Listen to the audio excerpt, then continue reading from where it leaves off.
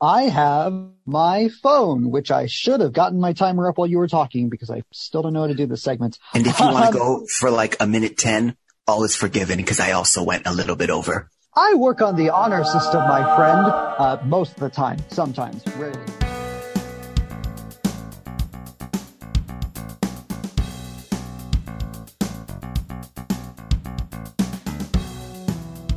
Hello, everyone, and welcome to Plot Devices, episode 20. We've officially made it. It's our anniversary, although we said our anniversary was last week at episode 19. I made a whole big deal out of it. My name is Brandon King. I am joined alongside my co-host for today, Mr. Noah Guzman. Noah, how are you doing on this fine day? Hey, I've had an excellent weekend of work. I'm excited to sit down, talk with a buddy about this world that I love called entertainment. Episode 20, let's celebrate that. Yes! Yeah! I'll put some applause behind this. Put some applause back there. Put some popcorns popping. Yeah! Thank you. Thank you all for tuning into our madness. For any listeners who have been devoted fans from earlier on episodes, thank you for remaining committed because we have a lot of fun here and I can't wait to record more and more throughout this busy year. We have so much entertainment packed into this year that I can't believe we're being treated with it all. It honestly feels to be like I'm being spoiled for a movie fan. For this show, it's a bit tighter.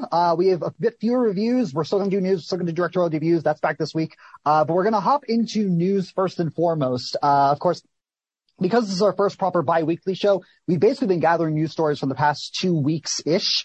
So some of these might be from times past that you may just have remembering right now. As in this story that literally dropped a couple days after our last episode premiere, the first trailer for Marvel's Moon Knight. This is the newest Disney Plus Marvel series that's going to be dropping in March. They dropped their first trailer online after Monday Night Football, or during Monday Night Football, I should say.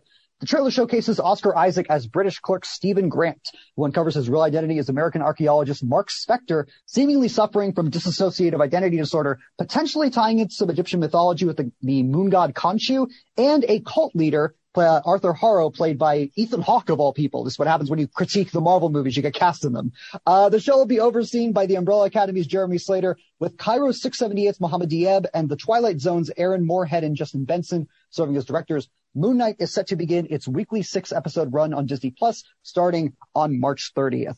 What did you think of the first look at Moon Knight that shows a fairly convincing British Oscar Isaac and some very weird Egyptian god Khonshu madness thrown into it? And Ethan Hawke's there too. What did you think? Brandon, I know nothing about Moon Knight, so that's why I am so ready for this Oscar Isaac series. I have a little bit of heartbreak over reading the fact that it's going to be 6 episodes. I think our Disney Plus shows are way too short when it comes to the Marvel special series, but that's okay. It just means that we're going to get plenty of short little stories and they're going to hopefully always be renewed for a second season. Hopefully they don't leave us with too many cliffhangers. One of the details of this show that I'm most looking forward to is the Egyptian mythology. Having known nothing about Moon Knight and then Googling, of course, what are his abilities? What is his secret identity like? I'm trying to understand whether this is a vigilante or if this is going to be like, S on his chest, big superhero. But I'm still figuring that out. I definitely love the costume design. After watching that trailer, it looks like it's going to have hints of suspense in there because we have this weird raven-looking creature that is hunting Isaac down as his character Stephen Grant. So I'm looking forward to it. I think that the way that they can portray this character, depending on how fresh the take is going to be with a dissociative identity disorder, I think they could do really interesting things here. For me, at least, Moon Knight is a character who, for a long time, and I know you and a couple other people I know listen to this, look to me as oh, tell us about the nerdy comic stuff. Moon Knight is so out of my jurisdiction. I don't know. I know there's a David Finch run that's really popular. I know the old school mythology is interesting. I always was the guy who bought into him as oh, he's Batman in a white suit. Cause the gadgets and everything and the, vengeance and all that.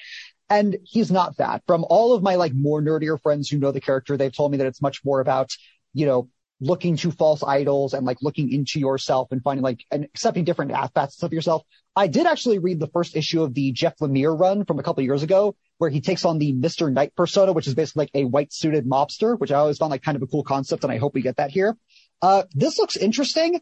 I was not expecting them to go the route of, number one, it seems like Isaac's primary character inspiration in this is going to be the Stephen Grant persona, who is British. I was not expecting that to be the lead of this. I was expecting it to be more Mark Spector, but it seems like the Mark Spector persona is going to be much more in the background, kind of the mystery of like, what happened to him? How does Khonshu tie into this? Does he have powers? Like that kind of thing.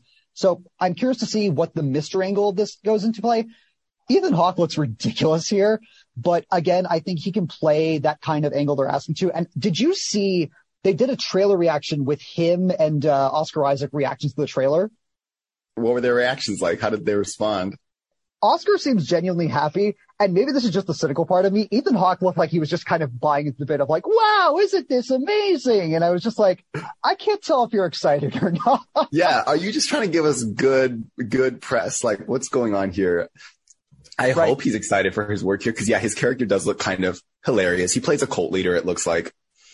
He does, and I like the Umbrella Academy. I'm curious to see what Jeremy Slater can do with a character like this. And again, I'm looking forward to trying to explore some of the comic backstory when it comes to this, again, because I just don't know that much. But again, it looks great. This is the first of 4 Disney Plus Marvel series we're getting.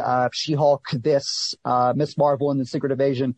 Of it, this is not the one I'm looking forward to the most, even with the first trailer, but it's a good first look. Let's go into our second story for the day today.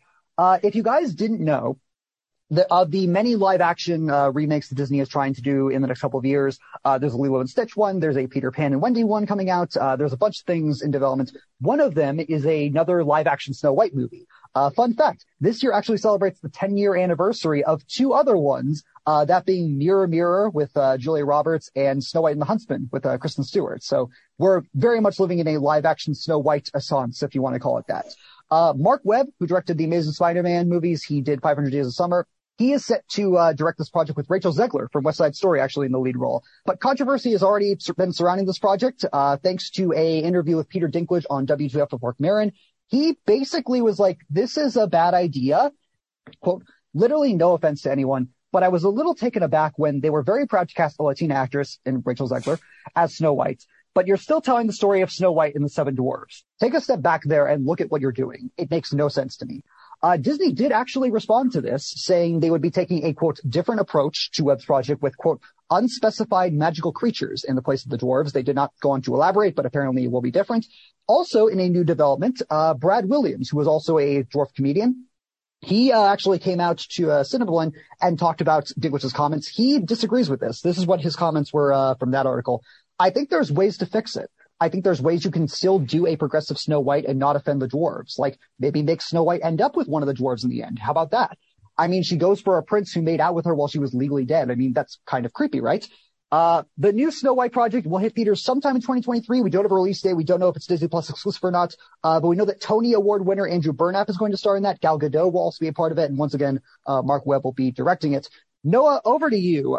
Snow White is almost 100 years old at this point. And of course, the old fairy tale is, even older than that. And, just as I mentioned, we've gotten, adaptations that are celebrating 10 years now. We've seen this before. And now we're getting people in the limelight like Peter Dinklage, like Brad Williams, who have lived those characters and lived those stereotypes, being able to elaborate on that. Who is more, and again, both these points I think are valid, but who do you necessarily side with in this? Do you think Disney should take a different approach when it comes to this? And are you just interested in the concept as a whole with this story be turned to live action again? I think that we can all celebrate the fact that we have Rachel Zegler and her star power returning for this leading role as Snow White.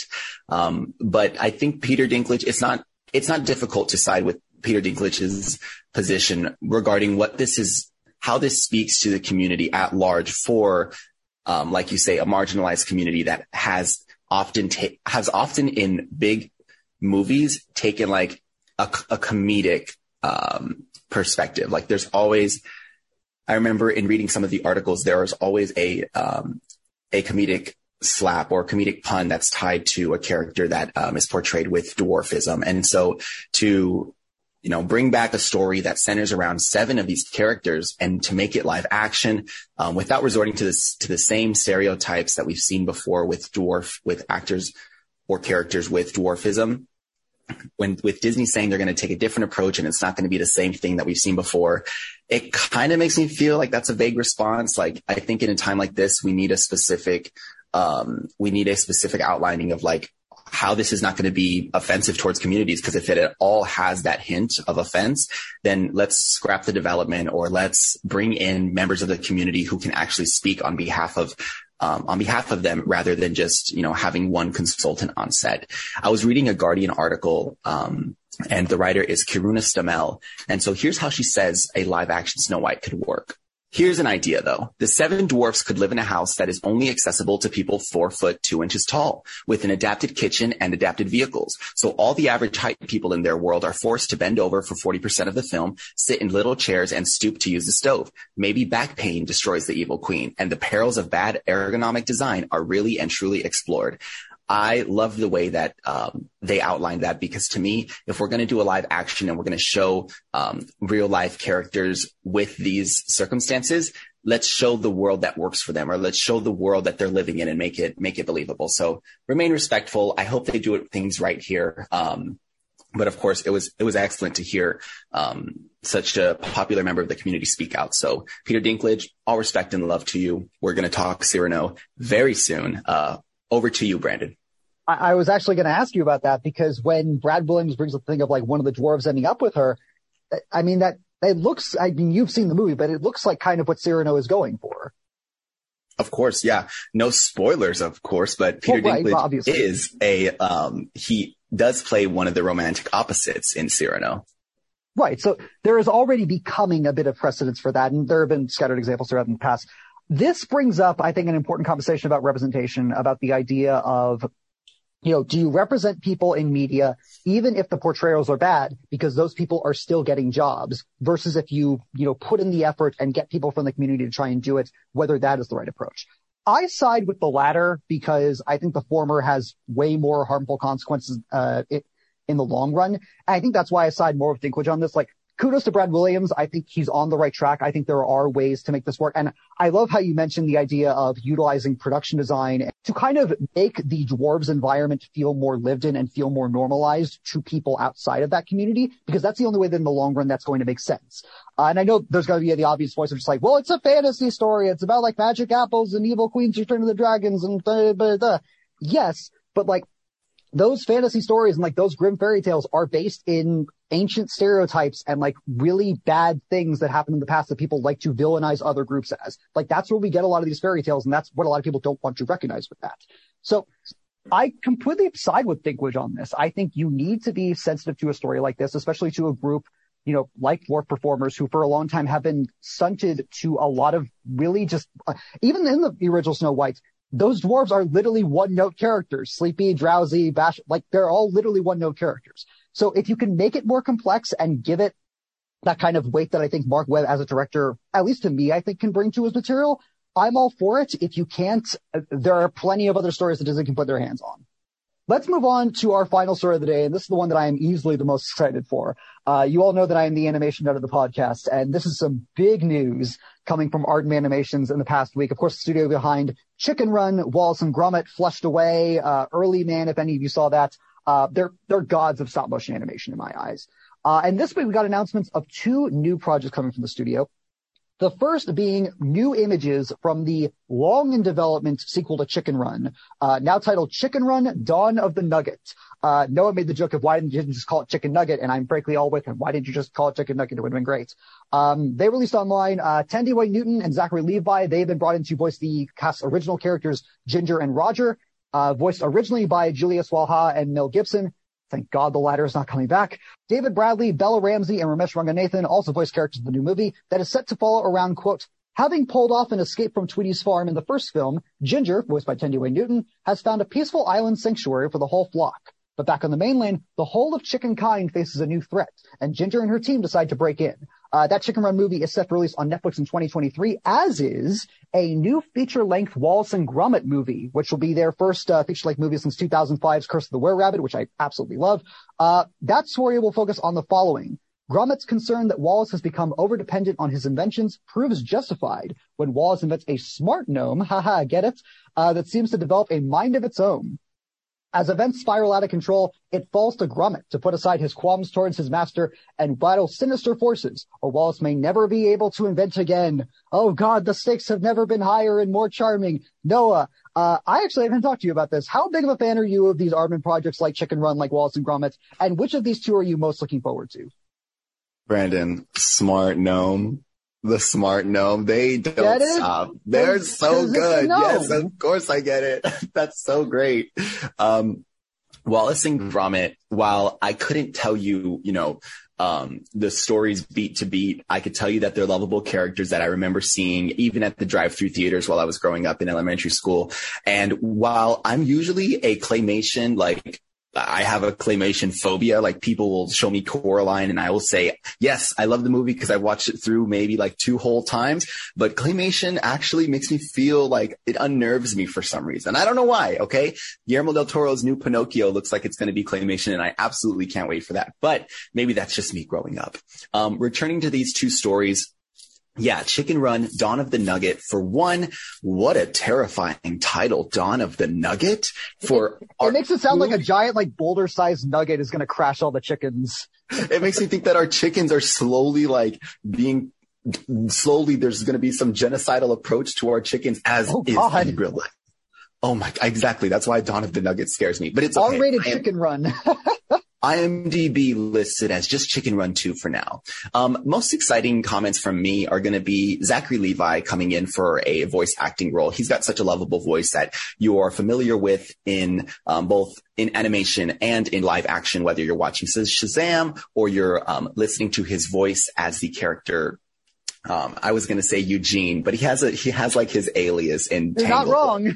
I'm not wrong. His name is Eugene, but his Flynn Rider is going to be his name in the movie Tangled, and that is so beautiful. So having learned about the cast list, Thandie Newton and addition, like Bella Ramsey, of course. I was excited about her for The Last of Us. Chicken Run, Dawn of the Nugget is a franchise I don't want to see die out, especially because of the nostalgia value that it has for me and some members of my family. I would love to introduce some of the younger members of my family to that franchise. In this case, this movie has very high stakes, but typically these movies are more casual centered. I think their relationship is probably the most easy things to gravitate towards when it comes to Wallace and Gromit. When you are near, whether you're close to Brandon's circles, like in real life, or you follow him on Twitter, Brandon is such a great contact to have because he introduces you to so much animation. I think before I started this podcast, just nobody in my life brings animated titles to the forefront of my vision until I met Brandon and talked to him so frequently. There's so many great animation titles that Brandon is introducing me to. And here's just a couple more that I'm going to add to my list of things to be excited for this year. Brandon, how are you feeling regarding these titles? I like drawings. Or in this case, I like clay. First of all, Chicken Run terrified me as a kid. Specifically Miss Tweety, who is, in my opinion, one of the underrated film villains of all time. If you're a kid watching that movie, it's terrifying, let alone the stop motion thing that I was actually with you for a little while. It freaked me out until I recognized the craft behind it and the humanity behind it. And when I watched Wallace and Gromit, which even though Curse of the Were-Rabbit is meant to be kind of like a kid's horror movie, I was just laughing myself stupid throughout it. I did an anniversary review last year for it. It holds up. It's wonderful. It's delightful. It takes what's great about those shorts, whether it's, the Rollin' Trouser or anything like that, and just expands upon it into a really great, solid 90-minute movie. Side note, I hope Helena Bonham Carter and Ralph Fiennes come back from that movie. I like their characters in that, but who knows? It's been 15 years. I'm excited for both of these. I like the cast for Chicken Run very much. I like the title. I like the idea that we're looking at these chickens so many years afterwards and seeing what their lives are like and seeing, again, what Aardman's animation can do with that later. The Wallace and Gromit, though, again, that's peak comedy. It's Wallace being in over his head and Gromit having to save his ass and, trying to find everything wrong with it. And then some guy, there will eventually be a Mark Rylance type tick giant, in Don't Look Up that, tries to take the smart gnome for his own good. And in Aardman's hands, I am all for it. In any other person's hands, I'd be skeptical, but I trust Aardman with my life, basically. That wraps up our news section for the day. Brandon and I are going ahead and trailing ahead. I don't know why I said going ahead, trailing ahead. Word vomit. Well, no, because trailing ahead, because you're talking about a trailer.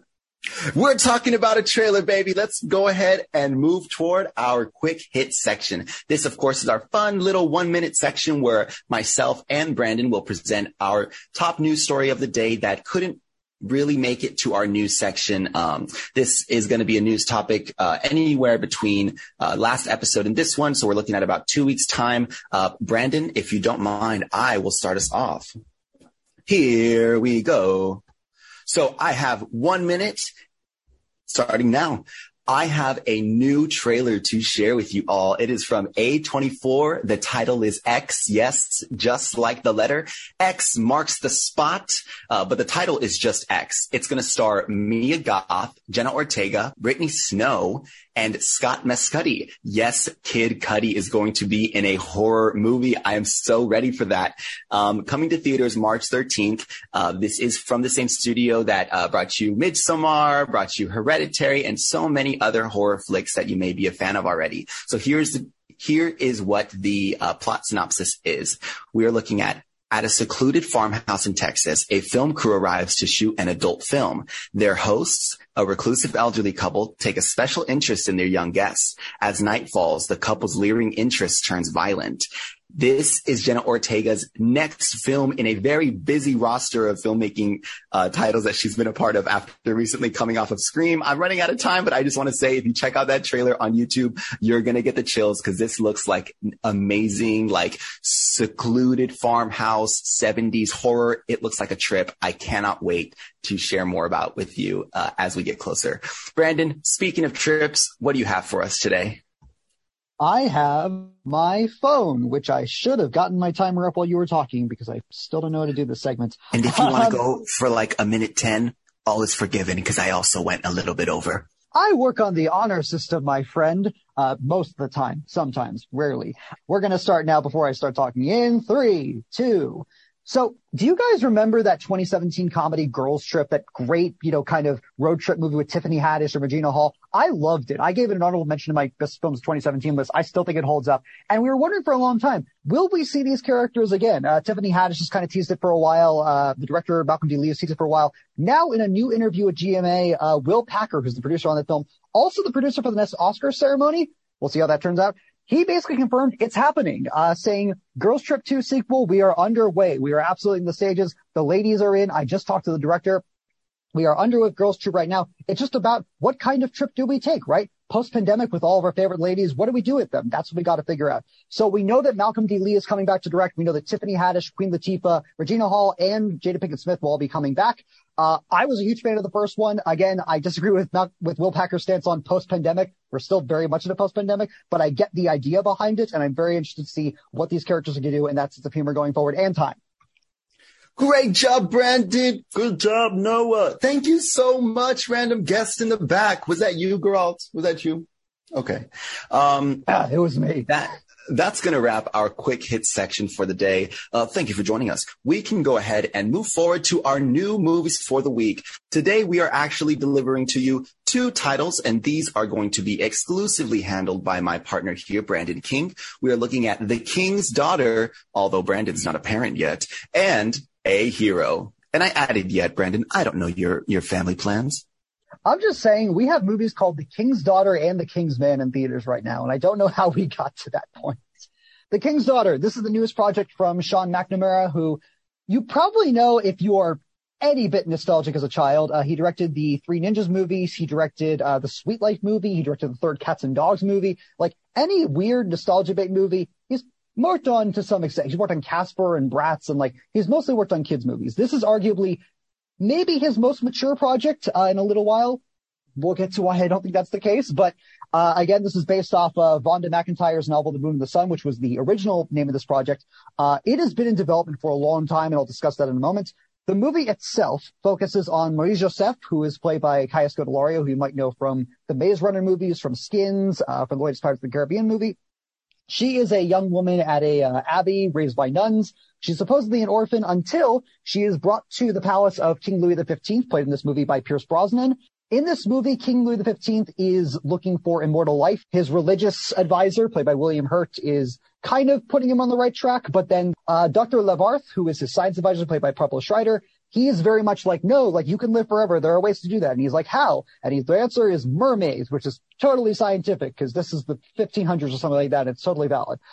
They go out to sea. They send a captain played by Ben Walker who goes to capture the mermaid. Sure enough, he does. The mermaid is played by Fan Bingbing, who you might know from X-Men. If you know Chinese cinema, she's an incredibly prevalent actress on there. And the movie then focuses on basically two stories. You get a budding romance between the captain, again played by Ben Walker, and Marie, played by Kaya Scodelario. And then you also get the overarching story of what does the king plan to do with the mermaid? How does he and his court plan to achieve everlasting life? Is Marie okay with that? And what are Marie's connections to King Louis, if anything else? This movie has fascinated me. I remember years ago, when on AMC Movie Talk, this movie got announced as like, oh, this is an interesting little, fantasy movie. Pierce Brosnan and the girls can be in Pirates of the Caribbean. And I was like, that sounds neat. And then we didn't hear about it for 7 years. In fact, actually, development has gone back to the 90s when I think Natalie Portman was attached. It got picked up. It was going to go in production. It did go into production in 2015. And then Paramount didn't want to deal with it. They put it on the back shelf. Eventually, Gravitas Ventures, who is a mostly B-movie producer distribution company, but there's been some other things here and there. They picked it up, and now it's getting theatrical release this year. And let me just simply say, you can tell. You can tell how much of this movie has been chopped up in the editing bay. Something went wrong in that 7 years of delay, if that sounds impossible to believe. This isn't good. I didn't like this very much. And for a movie that looked like it was just going to be a Victorian type Free Willy story where it's, no, like save the mermaid, like she deserves a life. And the king's like, no, like I'm more powerful and blah, blah. You would think there could be something interesting there. And I think the most interesting part of the story is the dynamic between Pierce Brosnan and William Hurt, who plays his priest advisor, because I think it goes to the idea of where at that time the idea of monarchy in Europe was that idea of, the king is the sun and the moon and the sky and like the end all be all beyond the church. And like the church is only there to advise the king who is the voice of God. Like there's little things like that in there that I think are really interesting. Like there's a couple conversations there, not necessarily with the scientist. Pablo Schreiber is in a completely different movie, but between the priest and the king that I think are interesting. Other than that, like Kaya Scodelario comes out fine. She's given nothing to do. Like her whole thing in the movie is that she's brought to the court as like, oh, I want you to compose my music. Like, and music becomes a key part of the movie that, she's a composer. The king is very much into music. The mermaid, played by Fan Bingbing, has like this natural song that like Kaya incorporates into her work, and it goes nowhere. Like it does the story, but there's no depth to it. There's supposed to be this connection between Marie and the mermaid. We never feel it. It's mostly just an excuse to get like visual effects on Fan Bingbing, which look terrible, by the way. Oh my God. I cannot believe they made Fan Bingbing, who is utterly stunning, look this bad. And the sets look cheap. It looks like something out of like a Disneyland, like theme park attraction or something like that. There's a whole scene when Marie and the king are dancing in like the court, and you can tell that like the editing has been like chopped down to like its bare minimum, even though the movie isn't that short. I think it's only like an hour 45 maybe. No, it's only an hour and a half. Like it's that short, and it feels just chopped down to like, let's just get a story where it's a girl who wants to save the mermaid and there's an egotistical king, and that should be cool. And it's just really not. Like the story just goes nowhere, and I just could not believe how uninterested I was in it. Brandon, thank you for always being as honest as you are with our movie reviews. I don't want to be that guy. No, I'm happy to hear about it because I'm sitting here looking at a title card a title poster that makes me go, ooh, is this the Little Mermaid? Like we haven't got a mermaid tale like on a big screen in a while. Like I can't wait to see what they do with this. Little did I know, 7 years did they abandon this project only to deliver something that was, to say it's basic would be kind. And then I was most interested in hearing your comments around like the lore that they include with the mermaid, because I think exploring fantastical creatures is always fun. But to hear that they even dropped the ball there, I'm like, how do you drop the ball on a sea mermaid? Literally, in the third act, they try to develop the mythology behind like the mermaid and like her kingdom and everything. And oh my God, it feels just so like, okay, cool. Like there's a detail. Where was that earlier? Like, why do I care about the stuff at the court? Like, yes, Marie is shy and she doesn't want to deal with that, but like there is magical stuff that we can deal with, and you just do nothing with it. Let's leave this in the water. Let's move on. I don't want to give it a rating. Like, I don't want to give it a 3 out of 10, but it's the only thing I can give because again, like the brief moments of Pierce Brosnan and William Hurt together are interesting. Again, Kaya Scodelario, I think she can make the phone book work. I think she's immensely talented and I can't wait to see what she does with it. And actually, fun fact, she and Ben Walker, this movie has been delayed so long, they met on set, got married, and had 2 kids in the time that this movie has been out. So that's how long. Yeah, right. That's how insane this movie is. But again, like she makes it out okay. I think there's things about it that work, but don't go out to theaters to see this. Like when it comes on VOD, maybe, but this is not worth your time. We are moving to your next review, and that is going to be covering the film A Hero, an Amazon Prime Video release.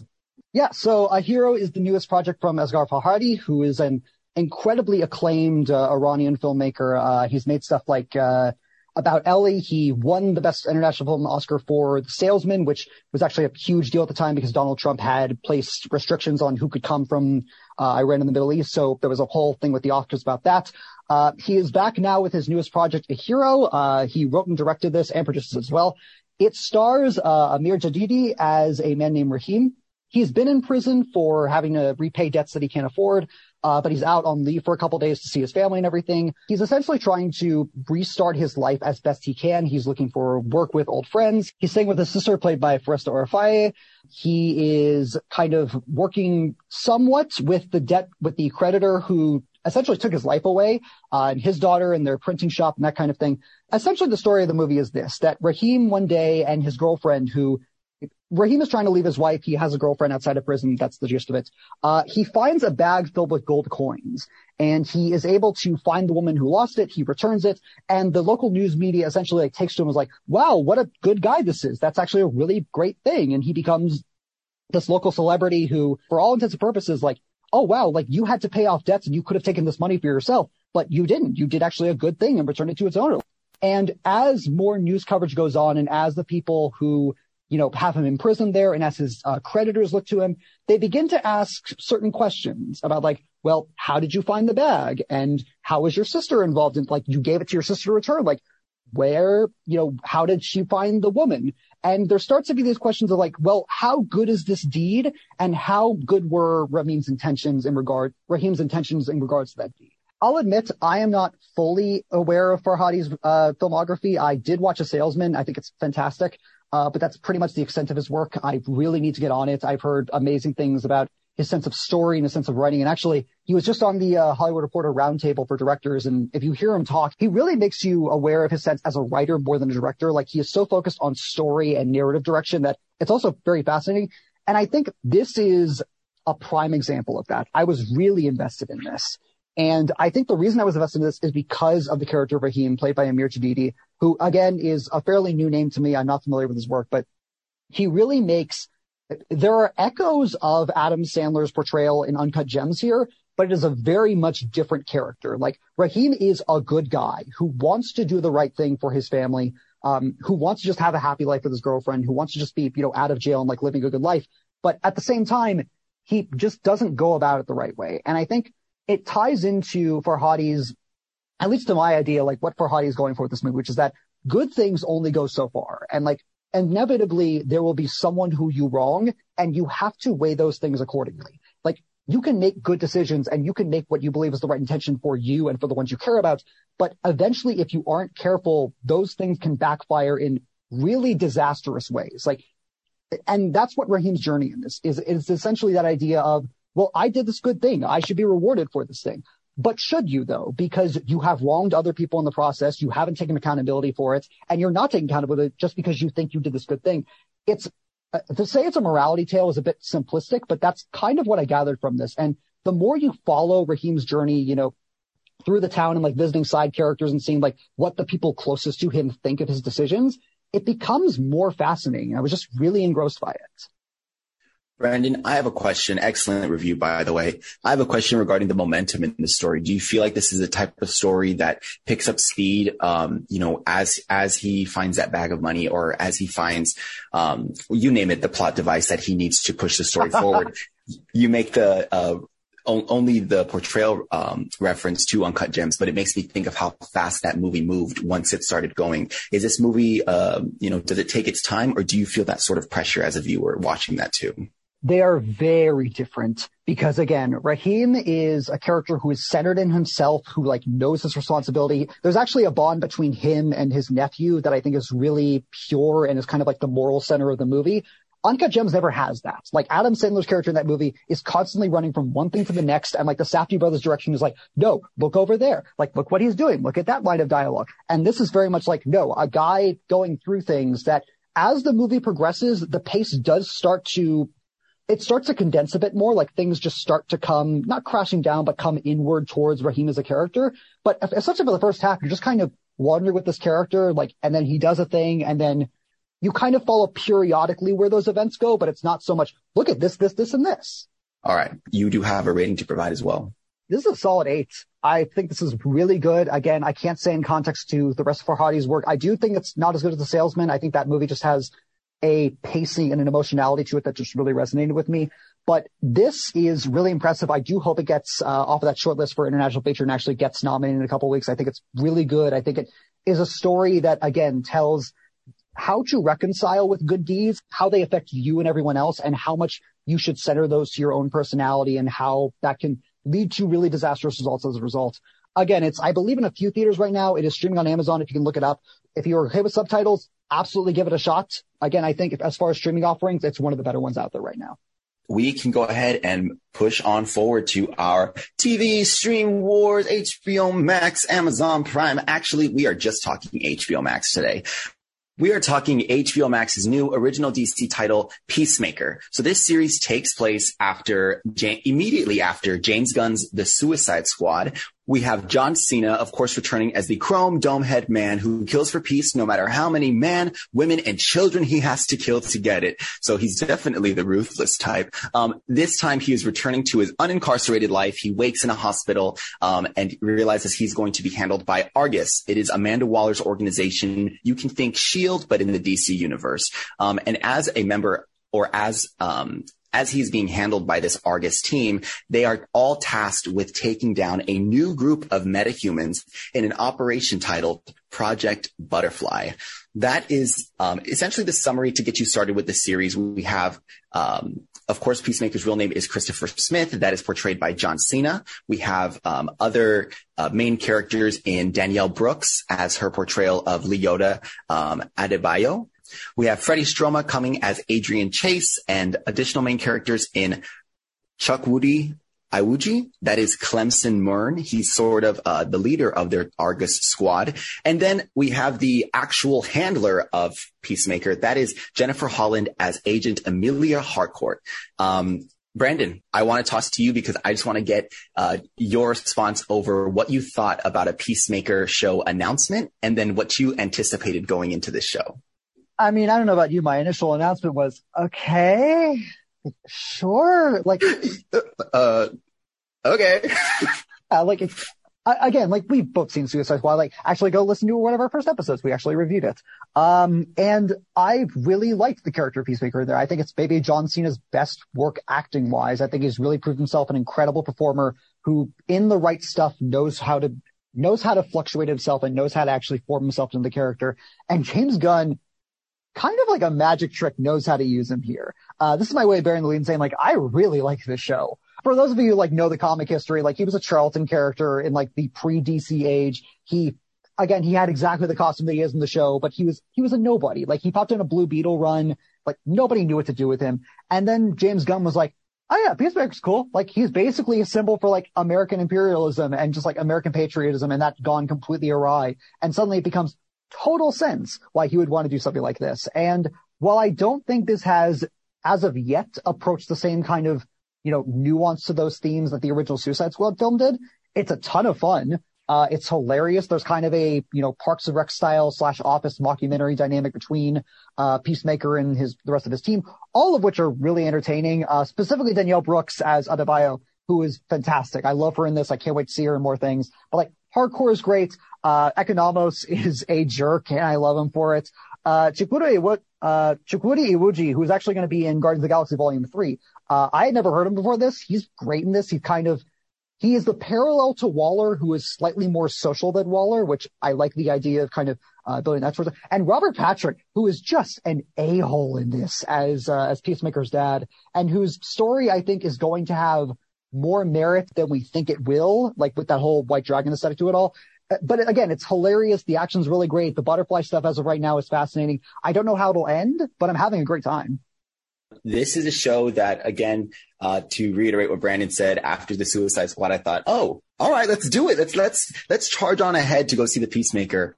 While I did sleep on the first couple episodes, I had to check in with Brandon and go, are we going to talk this show on the pod? Because I got to be honest, like, I don't know if I have high hopes for it or if I think good things will come of it. He goes, Noah, like, they're doing great things with it. So I checked it out, and I got to say, complete 180. Like, I do consider myself now a fan of the show, specifically, yes, to characters of the Argus team.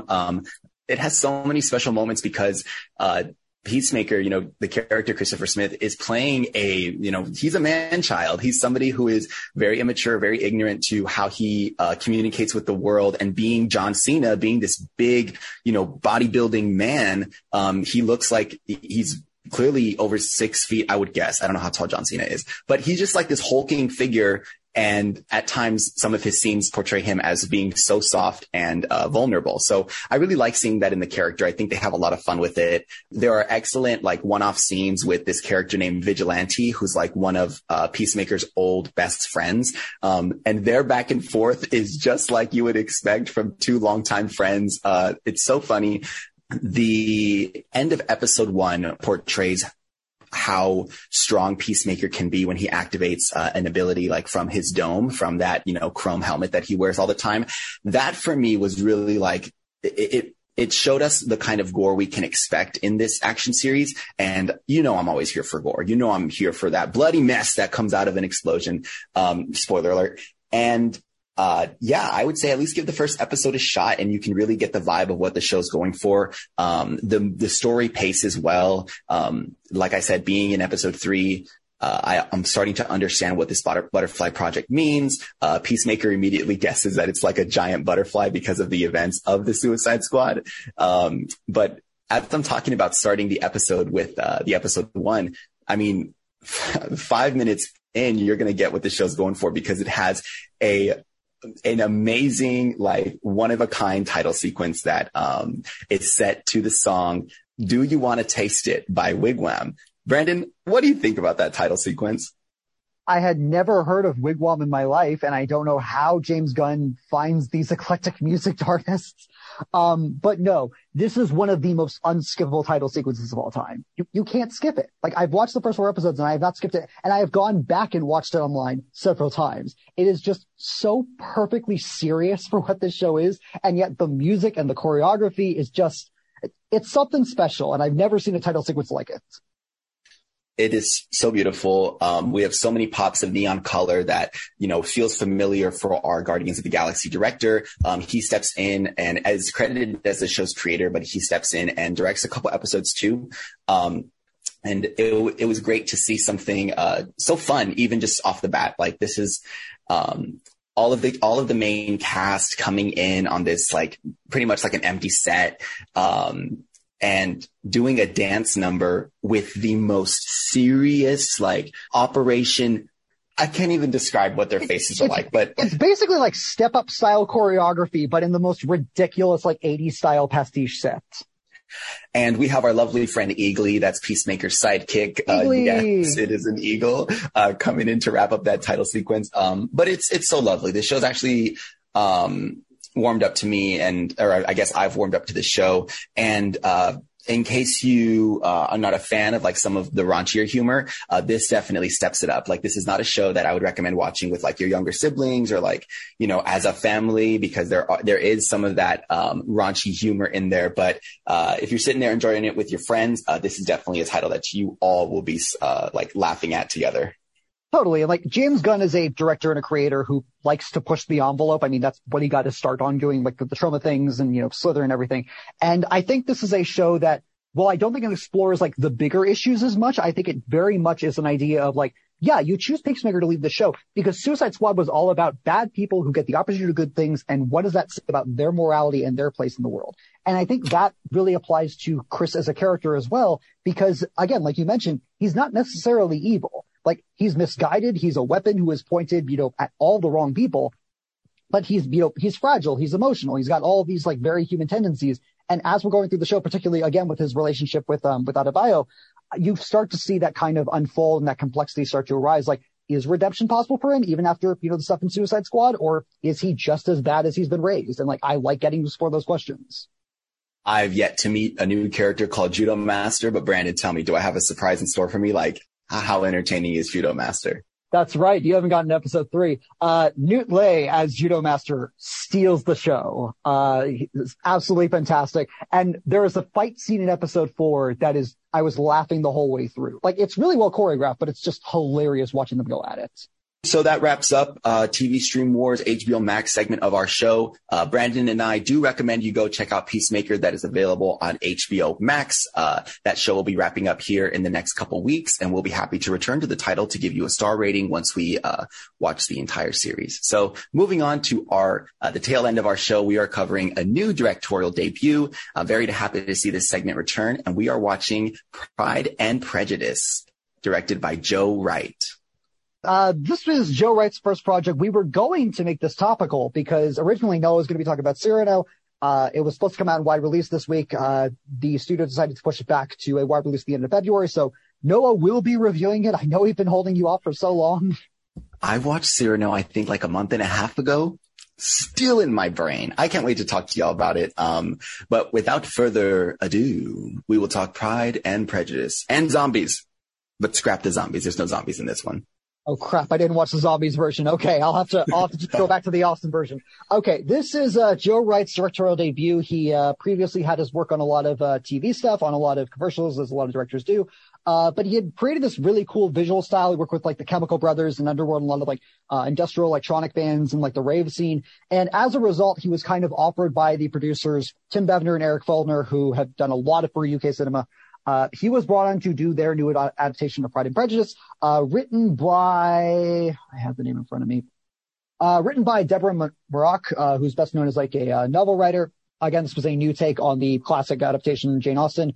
What is the story? I'm sure there's Jane Austen fans right now who are screaming at me, we don't need to know the story. I'm going to tell you anyway. It takes place in the 1700s in the UK. This is changed from the original time period in the book, but it's updated for a couple of hundred years. We follow the 5 Bennet daughters. You have Elizabeth, played by Keira Knightley. You have Rosamund Pike as Jane. You have a very young Carey Mulligan as Kitty. You have Jenna Malone, also very young, starting her career, as Lydia, and Tallulah Riley as Mary. Their parents are played by Brenda Blethyn, and Donald Sutherland play Mrs. and Mr. Bennet. Basically, the story revolves primarily around Elizabeth. She's very independent, very self-aware of herself, in a time period when women are expected to go off and marry and just kind of have lives with their husbands and not be themselves. I saw a lot of parallels to Little Women in this, and that is me speaking as someone who is not familiar with Jane Austen at all, and we'll get into it. At a ball, Jane meets a man named Mr. Darcy, who is played in this movie by Matthew Macfadyen. And the movie essentially follows the relationship between Elizabeth and Mr. Darcy, navigating of social norms. Joe Wright explores that, in my opinion, pretty beautifully, but I want to go over to Noah first. Having seen Cyrano, and I'm not sure how much of Joe Wright's filmography you're familiar with, what do you take from this? And also just as far as, your experience with Jane Austen and her material as well. I hadn't spent a lot of time in school, even in like the earlier like elementary and high school days, exploring her work. When I think about classic novels that I've read, I think about like Charlotte Bronte's Jane Eyre. Like I was more familiar around my circles.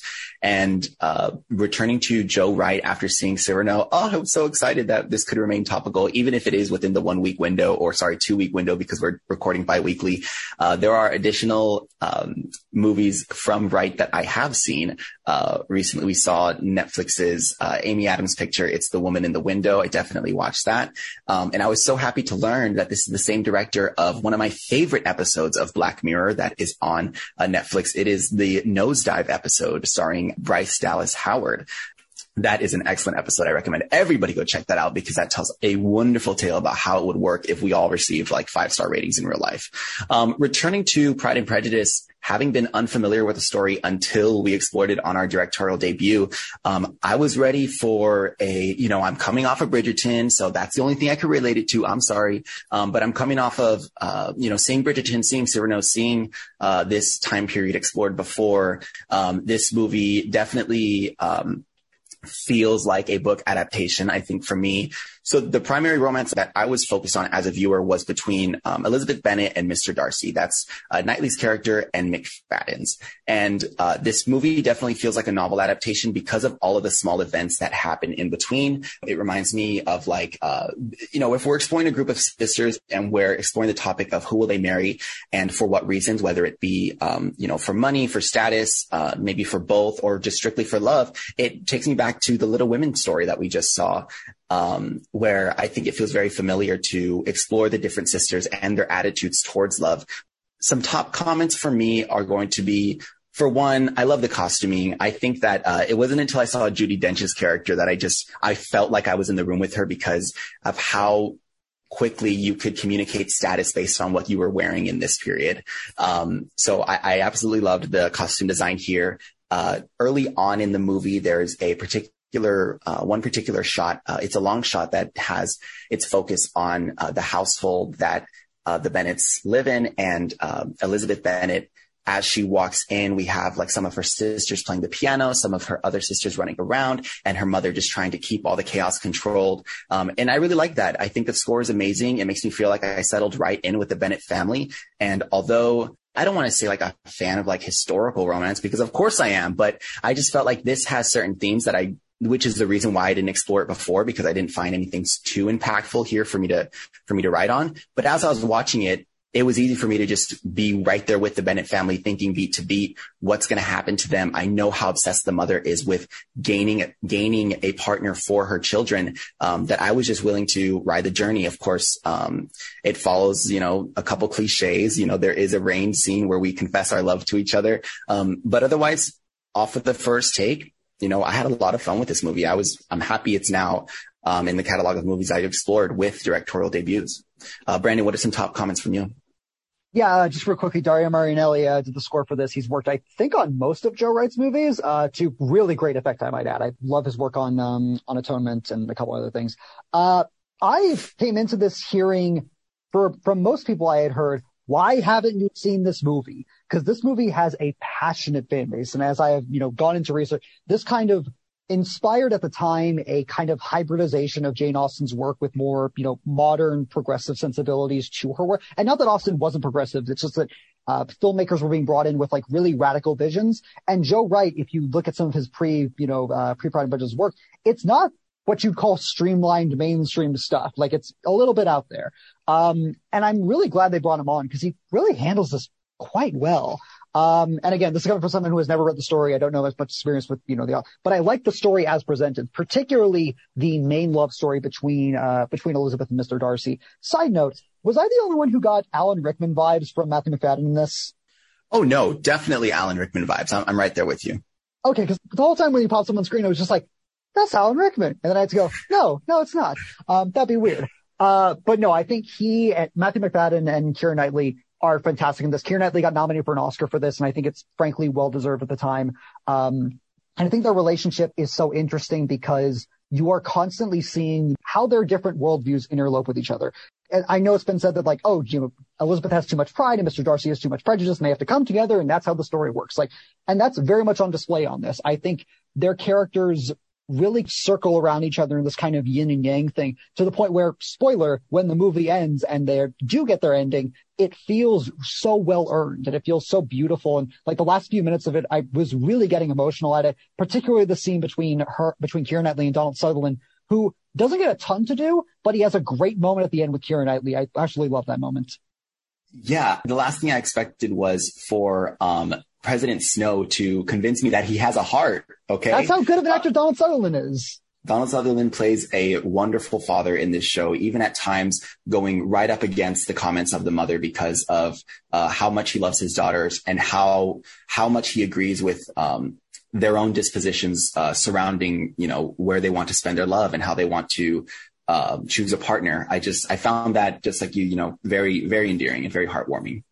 So, and I know we keep bringing up the Little Women comparison, but that's just like what we know. But like, there is that sense of like what that movie and that novel were essentially about, which is like the prospect of marriage and the opportunity of marriages in a society where they mean very different things. Like marriage means something economical to people, to women who are not given the same leniency and the same maneuverability through society as men. And you see that with Jane's character. You see that with, her neighbor. With her neighbor, Lizzie. yes. Which you see with Lydia and her relationship with a lieutenant who comes in, played wonderfully complex by Rupert French, who only pops up for a couple scenes, but he's great.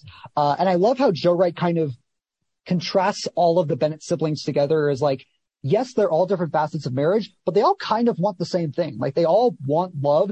And that is then contrasted against, again, Mrs. Bennett, played again brilliantly by Brenda Blethyn, who is very practical, who is very sensible. But again, she's made out to be a bit of an antagonist, and I wish that was made a bit more clear. But it's wonderfully made for what it is. And then you also have, Rosamund Pike, who, again, early in her career, but she's so charismatic in this. Her relationship with Elizabeth is absolutely adorable, and you get really a sense of how close they are and how vibrant their relationship is. And on top of that, the film looks great. Like the costuming is great. I don't know who the costume designer is. Who's the cinematographer's name?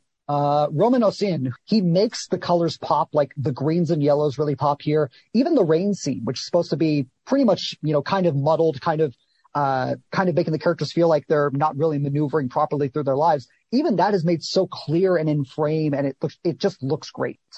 As somebody who gets a little giddy whenever I get a little romantic text from my partner, definitely romantic words or like poetic love letters definitely speak volumes to my to the things that I love in romance. And so hint, that's why I love Cyrano. But as we explore Pride and Prejudice, the chemistry between Elizabeth Bennet and Mr. Darcy is made all the more colorful and so endearing and strong because of the way that the two speak to each other.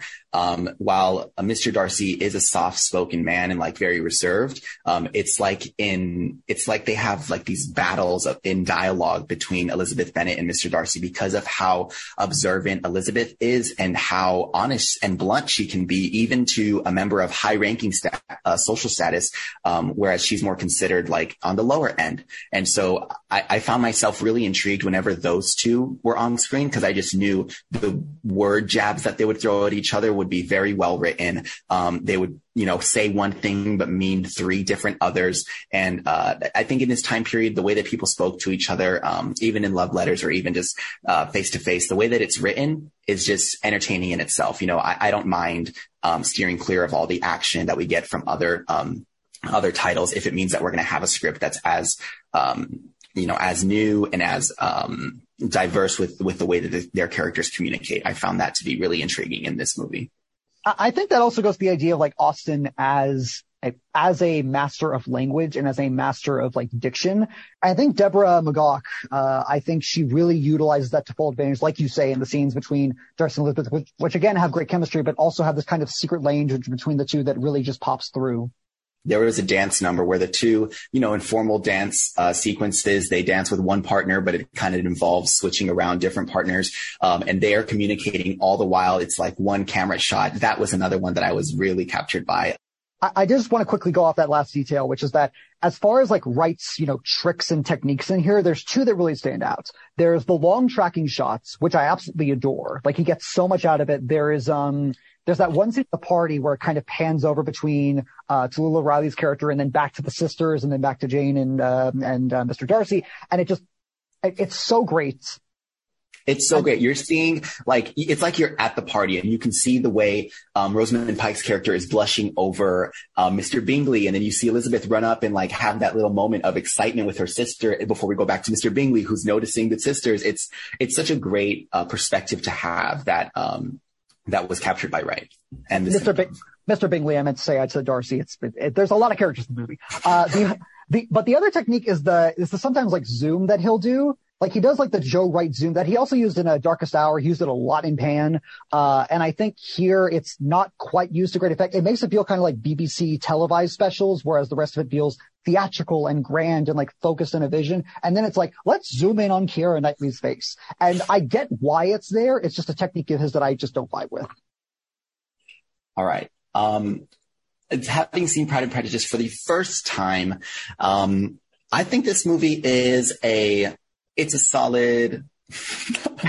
Sorry to hesitate so much. Okay, I'm torn between like 7.5 and an 8 right now. So I really want to give it an 8. So I'm going to. It is an 8 in my book. This Pride and Prejudice movie, definitely is welcoming back to I'm going to say Cyrano, Bridgerton, Little Women. Like I'm ready to live in this period again and explore stories of such delight and, warm family bonds, and of course, romance above all else to top it all off. I'm sucker for romance, and, that's all you have to hear from me. Over to Brandon.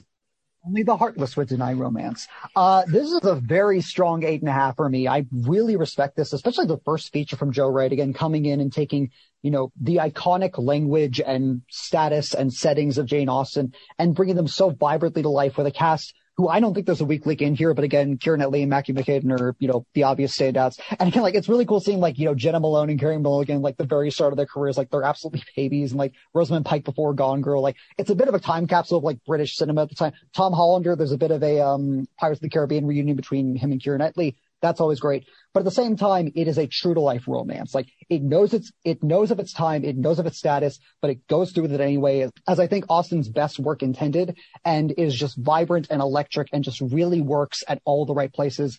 It's streaming on HBO Max. It's available on VOD as well as Hulu Premium. So there are ways that you can all watch it. We both recommend it. And with that, that'll wrap up episode 20 of Plot Devices. Thank you all so much for tuning in this episode and sticking with us all this long. We, again, hope to continue this for a long time, and we have a blast doing it for you guys.